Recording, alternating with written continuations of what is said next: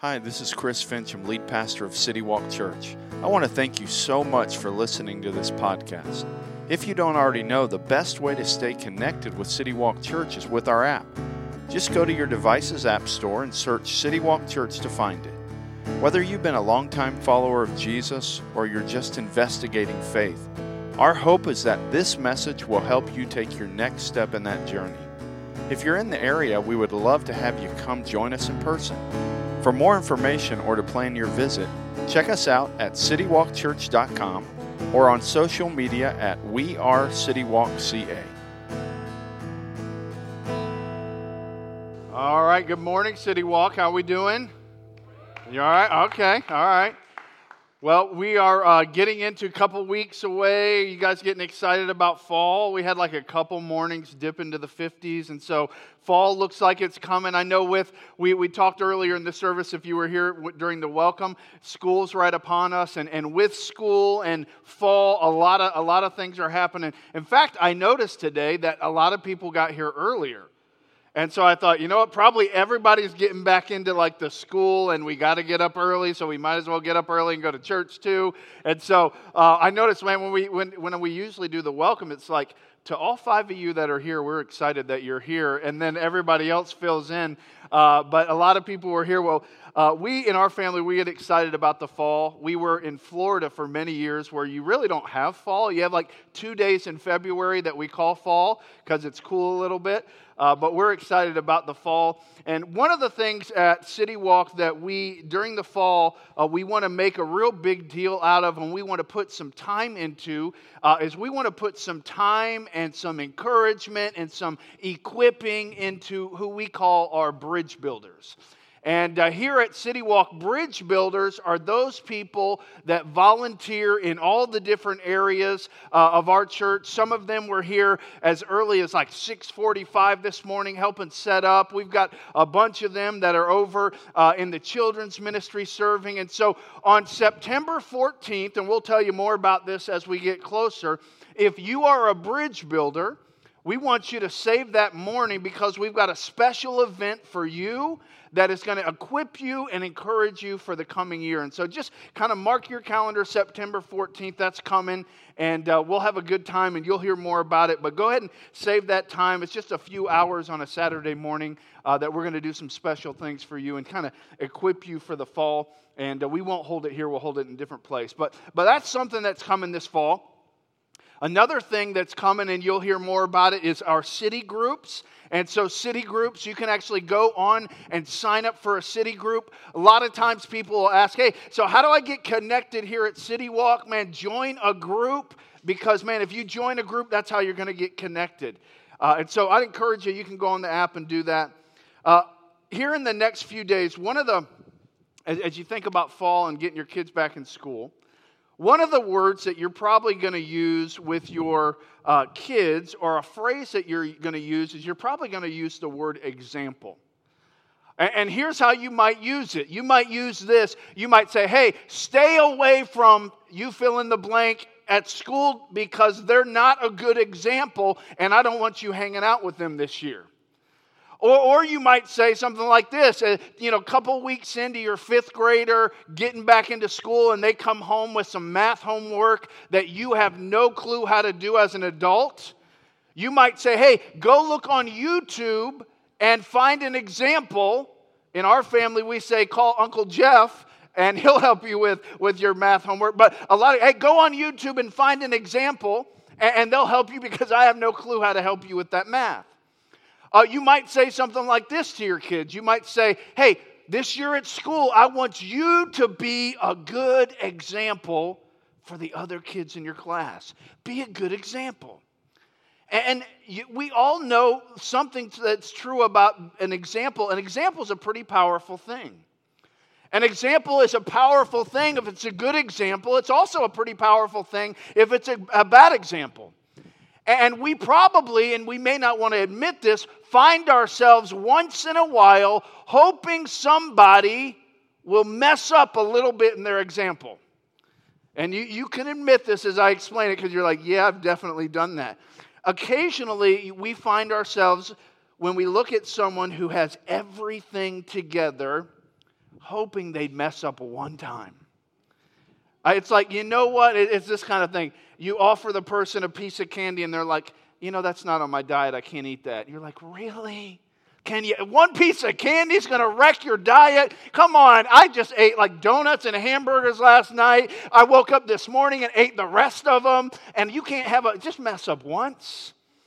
You might find yourself, or you're a student that goes to school this year and you're like, you're so happy if you make a B+, but you have that one friend that it wrecks their world if they make a B+ on a test.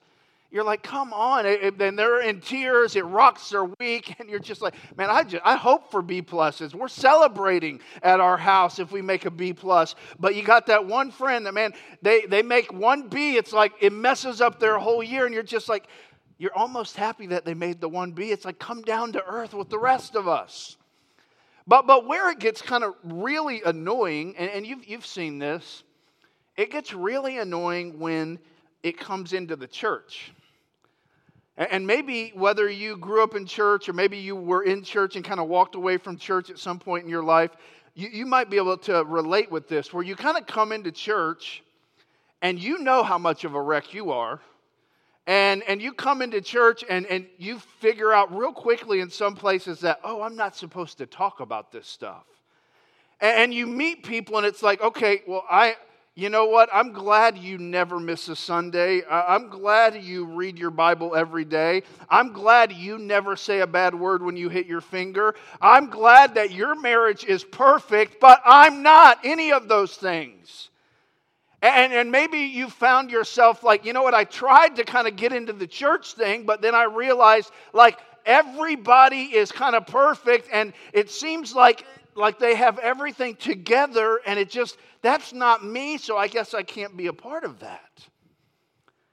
And over the last few weeks, we've been talking about a guy by the name of Paul who understood the power of example. And Paul was a guy that early on in his kind of career, he understood the exhaustion and emptiness of trying to keep things perfect on the outside.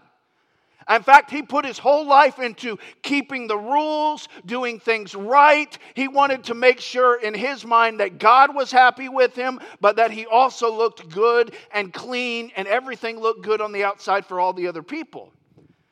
And Paul was really good at this. Like he was really, like you looked at Paul and you were impressed.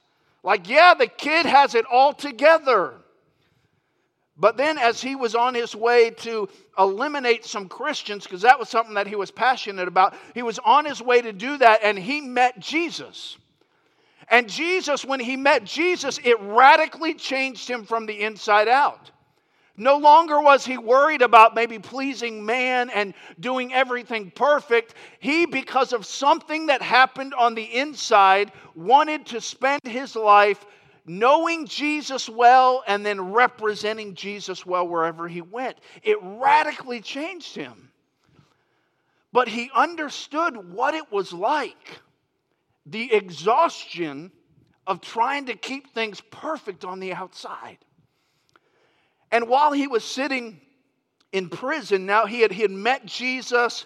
He had been a part of ministry and starting churches. And one of the churches he started was a church called the Church at Philippi. And about 10 years after he started that church, he found himself in prison. He found himself in prison not knowing if he was going to get out of prison, when he would get out of prison. He didn't know if somebody was going to come to the door of his prison cell and take him outside and kill him. He didn't know.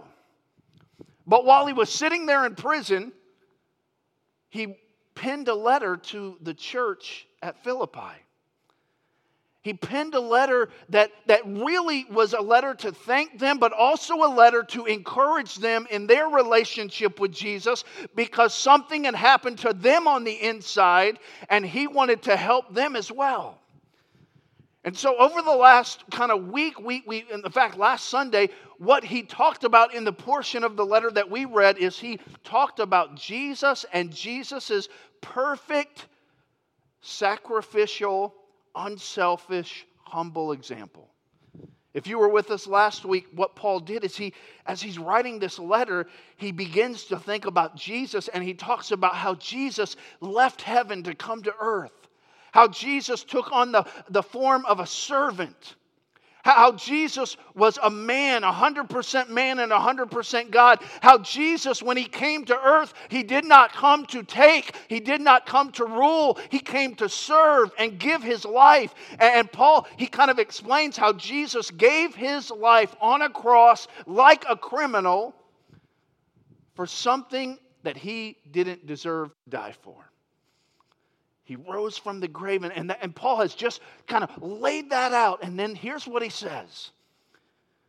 After that portion of the letter, here's what he says in Philippians chapter 2, verse 12. He says, therefore. And therefore is a word that basically means, hey, all the stuff I just said, as a result of that, here's how you respond. He says, therefore, my beloved, as you have obeyed, have always obeyed, so now, not only as in my presence, but much more in my absence, work out your own salvation with fear and trembling. And so what Paul says, he's saying, hey, because of what I just explained to you about Jesus and how he gave himself unselfishly, he served, he gave his life. Because of that, as a result of that, I want you to follow his example, and I want you to continue to walk in obedience. Not just when I'm with you, not just when the teacher's looking, but when I'm not there. I want you to continue. And then he says something that could be controversial. He says this, I want you to work out your salvation. You're like, Paul, that doesn't sound very Paulish. Like work, salvation, those don't usually go together. Is Paul saying that you have to work to gain a relationship with Jesus? Because work out your salvation kind of sounds like that. Is that what he's saying? We know that's not true because the people he's talking to are already followers of Jesus. We also know that's true because in other portions of Scripture, Paul makes clear that our faith in Jesus has nothing to do with our works. It's not a work, Ephesians 2 says, but it's faith and grace. It's not a work of man, because if it was a work of man, we would brag about it. And so Paul, in other portions of Scripture, he makes clear that, hey, this whole thing about working out your salvation, I'm not saying work for your salvation. I'm saying work out your salvation. So what is Paul saying?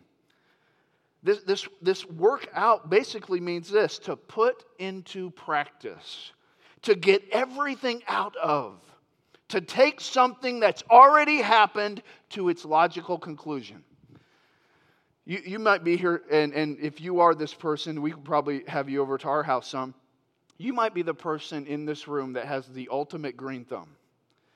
Like anything you touch, you get double the plants out of it. Your tomatoes are always better than everybody else's tomatoes. You can grow anything in your backyard. I mean, and you might be that person. Your backyard looks like Mr. Miyagi's backyard in Karate Kid 1, for those of you that grew up in the 80s and 90s and remember that. Man, maybe that's you, man. You plant stuff and it just stuff happens. And then maybe you're the other person. We were that person. When we lived in Florida, we had this great idea. There was like a little kind of sandbox in our backyard, an area where there was an old wooden playhouse. And we're like, oh, that'd be a perfect place to plant things. And we can be that family that grows stuff and picks our own stuff. And it's just magical. We go pick our own stuff and eat it in the kitchen. That'll be fun. So we planted our own stuff. And what we did was we basically fed the squirrels in our neighborhood for the next year. And so we're not that family. But say you're like us and you're not that family, and somebody comes to you and says, hey, the best backyard garden in our state I own, and I'm actually going to give it to you. Like, it's the best. There's hands down the best garden, family garden in the state of California. I've created it. It is awesome. And I'm just going to hand it. It's yours for free. You're like, great, man. Praise the Lord. We'll save some money on vegetables and all that kind of stuff. And here's what this idea of workout means. It basically means take something that you already have and get the most out of it. So, hey, you've got this garden that hey, your friend gave to you, man. You didn't have to work for the garden. You didn't have to put a seed in. You haven't had to pull a weed. This garden is full of vegetables and fruit. It's yours for free. But you got to go in there and get the most out of it. Your friend's not going to come and pick the tomatoes for you. You got to go in there and get the most out of your garden that you've been given for free. And that's what Paul's saying. He's saying, I want you to work out your salvation. I want you to get the most out of your relationship with Jesus that you can. You didn't earn it, but there's a lot there for you. And that's what he's saying. See, we have been freely given salvation. It's not something we can lose because we didn't have anything to do with gaining it ourselves. It was a work of Jesus. And so from a place of security and acceptance, we can try to please God and get the most out of that relationship that we didn't earn, that we didn't deserve. And honestly, that in itself sounds challenging. You might think, you know what, I got this backyard garden and it is full of fruit, but honestly, it's going to take a few days for me to get in there. Even though I've been given everything, man, there's still some work and some effort, and there's some things I got to do. Man, this isn't necessarily going to be easy. Well, the same way with our relationship with Jesus. If you're a follower of Jesus, you've been given something. You didn't earn it. You didn't deserve it. No matter how good you think you are, you're not good enough to gain salvation on your own. It's been freely given to you. And now Paul's saying to these people as he's writing this letter, I want you to work it out. But here's the good news. There's a next verse. Here's what the next verse says. Because some of you, man, even picking all the fruit in the garden, it's going to take a little effort. I need some help. Well, here's what it says. It says this. For it is God who works in you, both to will and to work for His good pleasure. I want you to work out your salvation. Oh, but by the way, I'm going to empower your will and your work. I'm going to give you the ability and the power on the inside and on the outside to do what I've just told you to do. So you're telling me to go pick all the vegetables and get the most out of the garden, but you're actually going to be the one that gives me the power to do it? Yes, that's what he's saying. See, you and I were not left to our own ability, our own willpower, our own energy to please God. We're not left to, hey, man, if I can just white knuckle this thing and be disciplined enough, I can please God. No, God's saying, hey, I want you to work out your salvation, but I'm actually going to give you the ability to do it because you can't do it by yourself, which is amazing. See, in most cases, and you understand this, motivation many times is outward driven. For instance, we went to Six Flags a few weeks ago. And how many of you have seen the Tiger Show at Six Flags? A few of you. Yeah, oh yeah, we got a Tiger Show group back here. Got a few over here. All right. Well, if you go to the Tiger Show, anytime you can go to see extremely large cats that could literally eat you within seconds, but don't, it's a pretty cool experience. And so here's what will happen at the Tiger Show if you go to Six Flags. They will bring out 1 or 2 tigers at a time, and they will have them do tricks. They'll have them stand up. They'll have them jump over stuff and jump to stuff. They have them drinking out of bottles. It's amazing. But you know what? There's not something inside that tiger that says, you know what, I'm just going to obey my master. And when he tells me to jump from this rock to the next one, there's just something inside of me that just is driving me to obey. I'm just motivated from the inside to be a good tiger. When he asked me to stand up so everybody can see how big I really am, you know what? I just love my tiger trainer so much. So thankful for the care it gives me. I'm just going to do what he says because I'm just a good tiger on the inside. No. If you're there, they are literally throwing chunks of meat to that tiger about every 5 seconds to get him to do the next thing. I mean, and I'm not talking like you go to the dolphin show, they're giving the guy little minnows. I'm talking like you would get full off one piece. You're like, can I get one and put it on a grill? That's good stuff. And that's how they get that tiger to do anything. It's motivated on the outside. And here's what Paul's saying. He's saying, you know what? That's how we do life. In most cases, your dog obeys you because you give it a treat.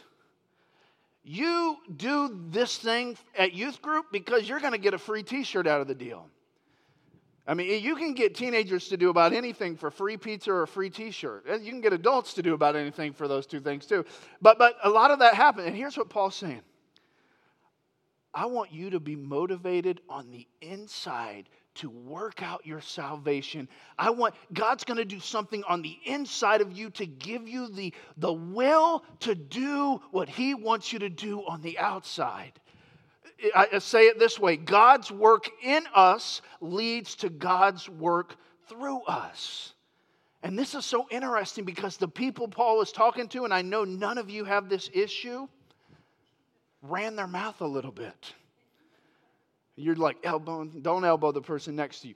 But they had some like relationship issues, and I think part of it was they said stuff about each other. There were some issues. There was some relationship stuff. There was somebody saying something they shouldn't say. You can just tell by the rest of the letter. And Paul, he's saying, you know what? I could just say, hey, if you'll just be nice to each other, I'll send you a present. But he doesn't do that. He says, hey, I want you, because of what Jesus did, I want you to work out your salvation. Put it into practice, and God's going to give you the ability and the will to do it. And then he goes on and gets real practical. He says this, do all things without grumbling or disputing. You're like, oh, that was a right turn, Paul. You didn't warn us about getting in our business like this. Do all things without grumbling. Basically, that whispering complaints, that person in your ear that's just always complaining. Do all things without grumbling or disputing. The idea of disputing is divisive arguments. Can I argue a little, Paul? Can I be a little divisive? Like, can I whisper complaints sometimes? See, I think all means all in any society. And he says, do all things without grumbling or disputing, that you may be blameless and innocent, children of God without blemish in the midst of a crooked and twisted generation, among whom you shine as lights. And so Paul's just said, and whether you grew up in church or not, you understand the hurt that our mouths can bring. You've been on both sides probably. You've maybe said something that you know, man, I shouldn't have said that. I hurt somebody. And you've been on the other side. We all have, where somebody, even that maybe didn't know they were hurting you, they whispered, they were in an argument with you, they were talking behind your back, and there was that hurt. And Paul says, you guys are different because you have a relationship with Jesus, and He's going to give you the ability on the inside to obey Him, to do what He's called you to do. And part of that affects your mouth. He says, I want you to do all things without grumbling and disputing. I want you to be blameless in your talk. I want you to be innocent. I want you to be above reproach. See, as God works in you and you walk in obedience, it will affect even how you talk. And then he says this is amazing. He says, when that happens, something automatically happens. It's the last part. He says, you shine as lights in the world. When God's working in you, He's doing something inside of you, and you're beginning to live out what He's doing on the inside, it affects your mouth. It affects everything about you. And before you know it, you become, without even trying, a light. You shine as a light in a dark place because of what's happening to you on the inside that affects even your words. You become a light. You become different. You stand out. He says, you will shine as a light because you're reflecting Jesus to the world. It's a natural progression. But here's something that we got to think about. And this is, man, if you grew up in church or if you haven't been to church in a long time, this bugs both of us. I mean, have you ever noticed this?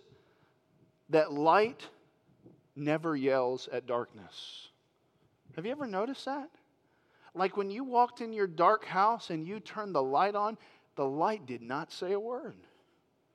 See, light doesn't debate the darkness on social media. I've never seen that happen. Light is not proud of itself for being light. Like you don't hear your light bragging about being light. Like, did you see how I lit that room up? It just doesn't talk. See, here's what light does. It lights. That's it. Light just lights. And as a result, it brings comfort. As a result, it gives perspective. As a result, it brings hope. As a result, it changes things. It doesn't talk about it. It doesn't yell at the darkness. It just lights things. And when it lights things, it brings hope. It brings comfort. It brings perspective into darkness. And Paul says, as God's working in you, it will begin to affect even how you talk, and you will begin to shine like a light. You'll begin to reflect Jesus, which will make you look like light. And then Paul goes on to say this, and this is amazing. He says this, holding fast to the word of life, so that in the day of Christ I may be proud that I did not run in vain or labor in vain. This idea of holding fast the word of life, you know what this means? It means back in this time, this was the same word for holding forth something, like holding something out. And it was used in the Greek society when someone would invite you to their house, they would offer you a drink. And so, for instance, if I come to your house and you like, man, I want to give Chris his favorite drink of all time, man. If I come to your house and you hold out a ginger ale to me, I'm going to be I'm as happy as can be. That's what I love, ginger ale. That in the morning, if I was at your house and you held out like a pot of coffee to me and offered that to me, man, I'd be astounded, excited. And here's what this is saying. Hey, when God's working in you, when He's doing something in you that even affects how you talk, you begin to shine as a light, and then you're able to hold forth, offer something to the world, the word of life. You're able to hold forth the good news. But have you noticed when somebody's mouth doesn't live up to what they say about their heart, it's hard for you to take their good news seriously. And what Paul's saying is, this is a natural progression. As God works in you, it begins to affect what you say. It begins to affect your life. You begin to shine as a light. And then when you hold forth the word of life, it's a great offering to people. It's something that might even be attractive to them. See, when your life reflects Jesus, your words about Jesus hold more weight.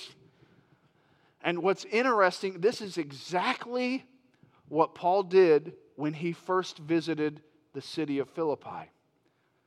When he first visited the city of Philippi, think about, if you know the history of this, Paul was put in prison the first time he visited Philippi. He was put in prison for a reason that he shouldn't have been put in prison for. He was beaten severely before he was put in prison.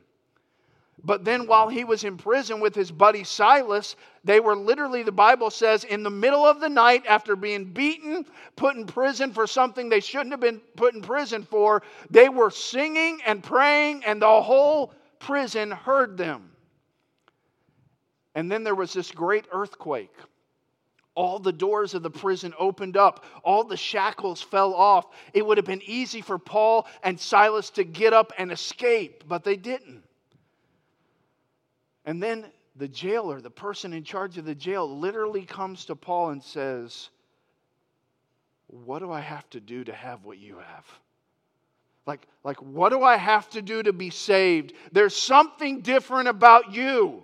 I've heard your words. I've watched your life. You reflect something different than what I've seen in other people. I've watched you take things that you didn't deserve and still respond in your words in a way that is astounding to me. And so now I'm coming to you. I'm asking, what is different? And Paul was able to hold forth the good news because his life and his words reflected what was going on in his heart. And what's interesting is Paul, he finishes this section of his letter. I don't know, I just have these thoughts in my mind as Paul's sitting in prison and he's writing this stuff down to send to these people. He's just said, hey, hold forth the word of life. He's just talked to them about humility and unselfishness. And as he's kind of closing up this section, he says, oh, you know what? There's a couple people that come to mind. I've been thinking about, holding forth the word of life and shining as a light and humility. And before I close this section, let me tell you about two people that just come to mind when I think about this. He says, I got to tell you about Timothy. Let me tell you a little bit about Timothy. And he says this in verse 19. He says, I hope in the Lord Jesus to send Timothy to you soon, so that I too may be cheered by news of you. And then he says this. He says, for I have no one like him. Like, there's something different about Timothy that's different than anybody else around me. And he says this. Here's what's different. He genuinely is concerned for your welfare. For they all seek their own interest, not those of Jesus Christ. But you know Timothy, his proven worth, how as a son with a father he has served with me in the gospel. I hope therefore to send him just as soon as I see how it will go with me, and I trust in the Lord that shortly I myself will come also. He says, man, as I think about this, let me tell you about Timothy. This kid, Timothy, that I'm going to send to you, literally there's no one I know like him. I can't find anybody that represents Jesus better than this kid. Man, everybody else seems to have an angle or an agenda or seeks their own thing. Not Timothy. Timothy, he's interested in other people. Timothy's on my mind as I talk about these things. But then he says this, there's another guy. There's another guy that you guys will know even better than Timothy because he's actually part of your church. His name's Epaphroditus. And as I think about somebody who shines as a light, as I think about somebody who puts other people's interest above themselves, man, I think about Epaphroditus. He says this in verse 25, I thought it necessary to send to you Epaphroditus, my brother, my fellow worker, my fellow soldier, and your messenger and minister to my need. And he goes on to talk about how Epaphroditus literally was willing to give his life for Paul and the good of this church. Because Epaphroditus was this guy and Paul says this, he's a fellow worker, man. He gets in there and works with me. He's a brother, man. He's so close, like a brother. He's a fellow soldier. This is a guy that's fearless. He's a defender of you. He's a defender of what's good. As I think of somebody who shines as light, I think about this guy Epaphroditus. He's different. He almost died because he was trying so hard to be a help to other people. He was willing to give his own life. And he comes to mind as I think about this, and I think about the examples. See, I said this earlier at the beginning. You and I know that examples are pretty powerful things. And whether we like it or not, we are living examples. See, and I want you to think about this question. It might be a question you've never thought about before. When does your example come to someone else's mind? So when Paul was talking about servanthood, when he was talking about shining as a light, when he was talking about somebody that put into practice their salvation, he thought of Timothy and Epaphroditus. Well, you know what? There's times in all of our lives that people think of us. When do they think of your example? I mean, do they think of your example when they're like, man, when they're talking about selfishness and they need an illustration? Like, oh yeah, Chris, if you know Chris. When they think about somebody that's greedy, do they think, oh, well, yeah, I got a buddy. Perfect illustration. Maybe when they think of somebody that's loving and unselfish, they say, oh, you have to meet my friend. Man, so unselfish. When they think of somebody that's an encourager, your face comes to their mind. When they think, oh man, somebody that's really encouraged me, oh man, I have the perfect example of that. Let me tell you about my friend. When does your example come to mind in other people's conversations and in their minds? See, whether we like our example or not, and let me encourage you with this, not really, whether you like your example or not, you can't change it. You're like, I don't know if I agree with that. Here's what I mean. If you could, you probably would have already. If you could be unselfish on your own, you probably would have stopped being unselfish. I would have. If you could not be greedy on your own, you probably would have, took whatever class you had to or, did the exercise you had to do to not be greedy. But that didn't work, did it? If you could take a pill or do something that would help you take care of whatever issues going on in your heart and that's played out in your life that everybody knows you by in your past, you would have done that. So would have I. But here's the thing. We can't change it. That's why we need Jesus. That's why Paul said, I want you to work out your salvation, but hey, you're not left to yourself because there's something inside of you that's going to give you the desire, the will, and is actually going to help you in the work because you can't do it by yourself. If you're a follower of Christ, this statement I'm going to say is something you want to maybe write down and think about on a regular basis, and it's simply this. The Christian life is not me living for Jesus, but Jesus living through me. Let me say that again. We talked a little bit about this last week. The Christian life is not me living for Jesus, but Jesus living through me. Fill in this blank. When I understand this idea that Jesus is living through me and not me living for Jesus, I stop pursuing, you fill in the blank, and pursue intimacy. When I understand that that being a follower of Jesus isn't me living for Jesus, but it's actually Jesus in me living, then I stop pursuing, in most cases, some behavior modification, and I start pursuing intimacy with Jesus. And haven't we all found ourselves doing this? Like, oh, I got to live for Jesus, so that means I have to stop doing this. I have to white-knuckle this. I have to get more disciplined in this area. I have to kind of modify my behavior so things look better. And what the point is, hey, if it's all about Jesus living through me, then our greatest passion should be not behavior modification. It should be getting to know Jesus more intimately. See, and I said this earlier, God's work in you will lead to God's work through you. When we are getting to know Jesus and we are more intimate with Jesus, what automatically happens is as God works in us, the outside takes care of itself. He works through us. But so many times we get it backwards. And if you're somebody that maybe didn't grow up in church, or maybe you're somebody that kind of has been burnt by the church, this might be the issue.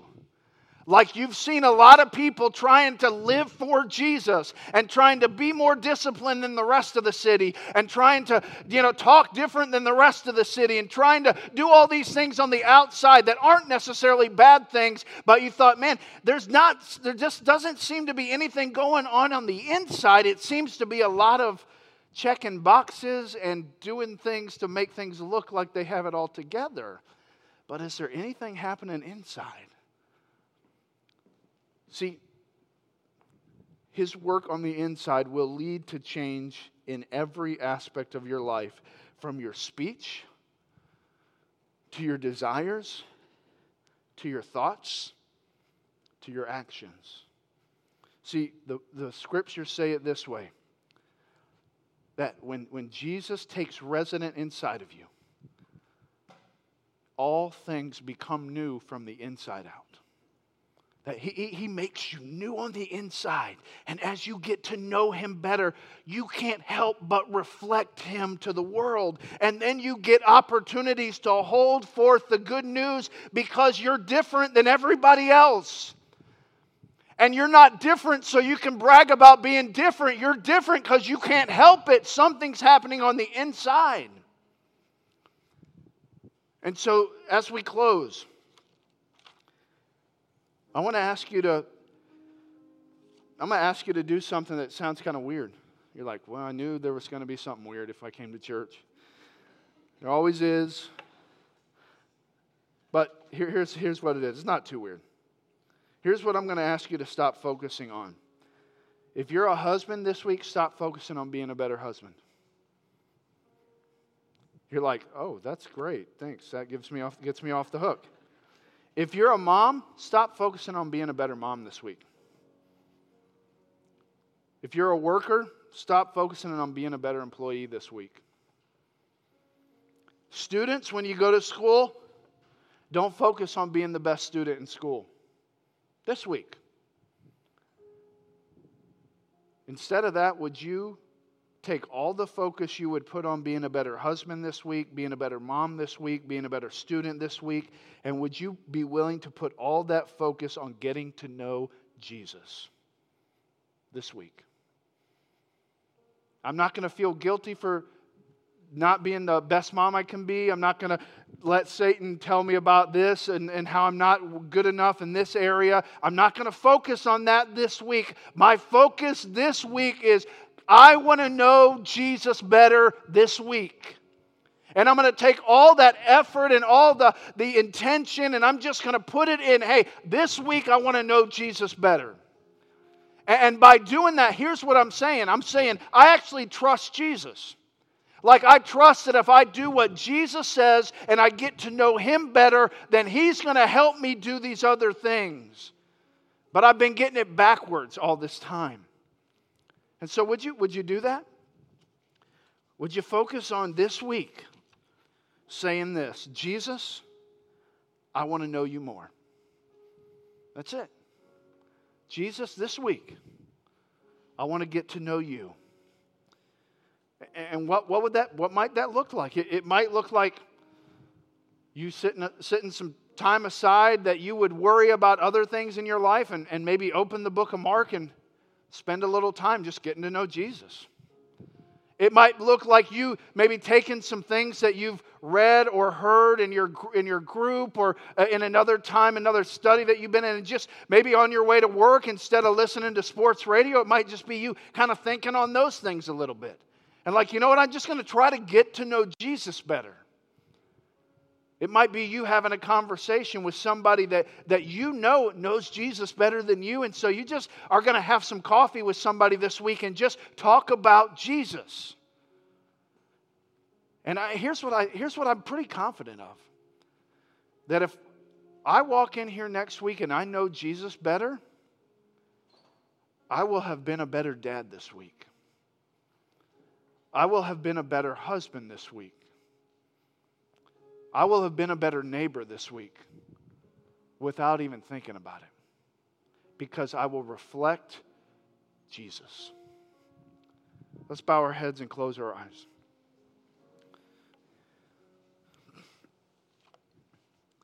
As we close, would you just in the quietness of this room, would you be willing this week with literally no agenda to just say, Jesus, I want to know you better. I don't have an agenda. I'm not trying to know you better so I can get something. I'm not trying to know you better so I can be better at something. I'm just trying to get to know you better this week.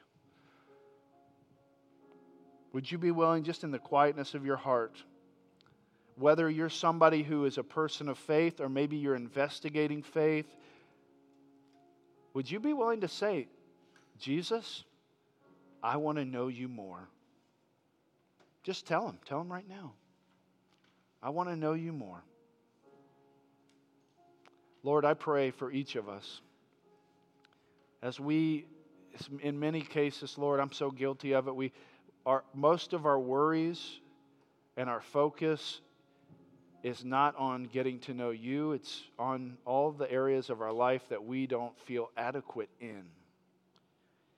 And Lord, we've worked for years on those things.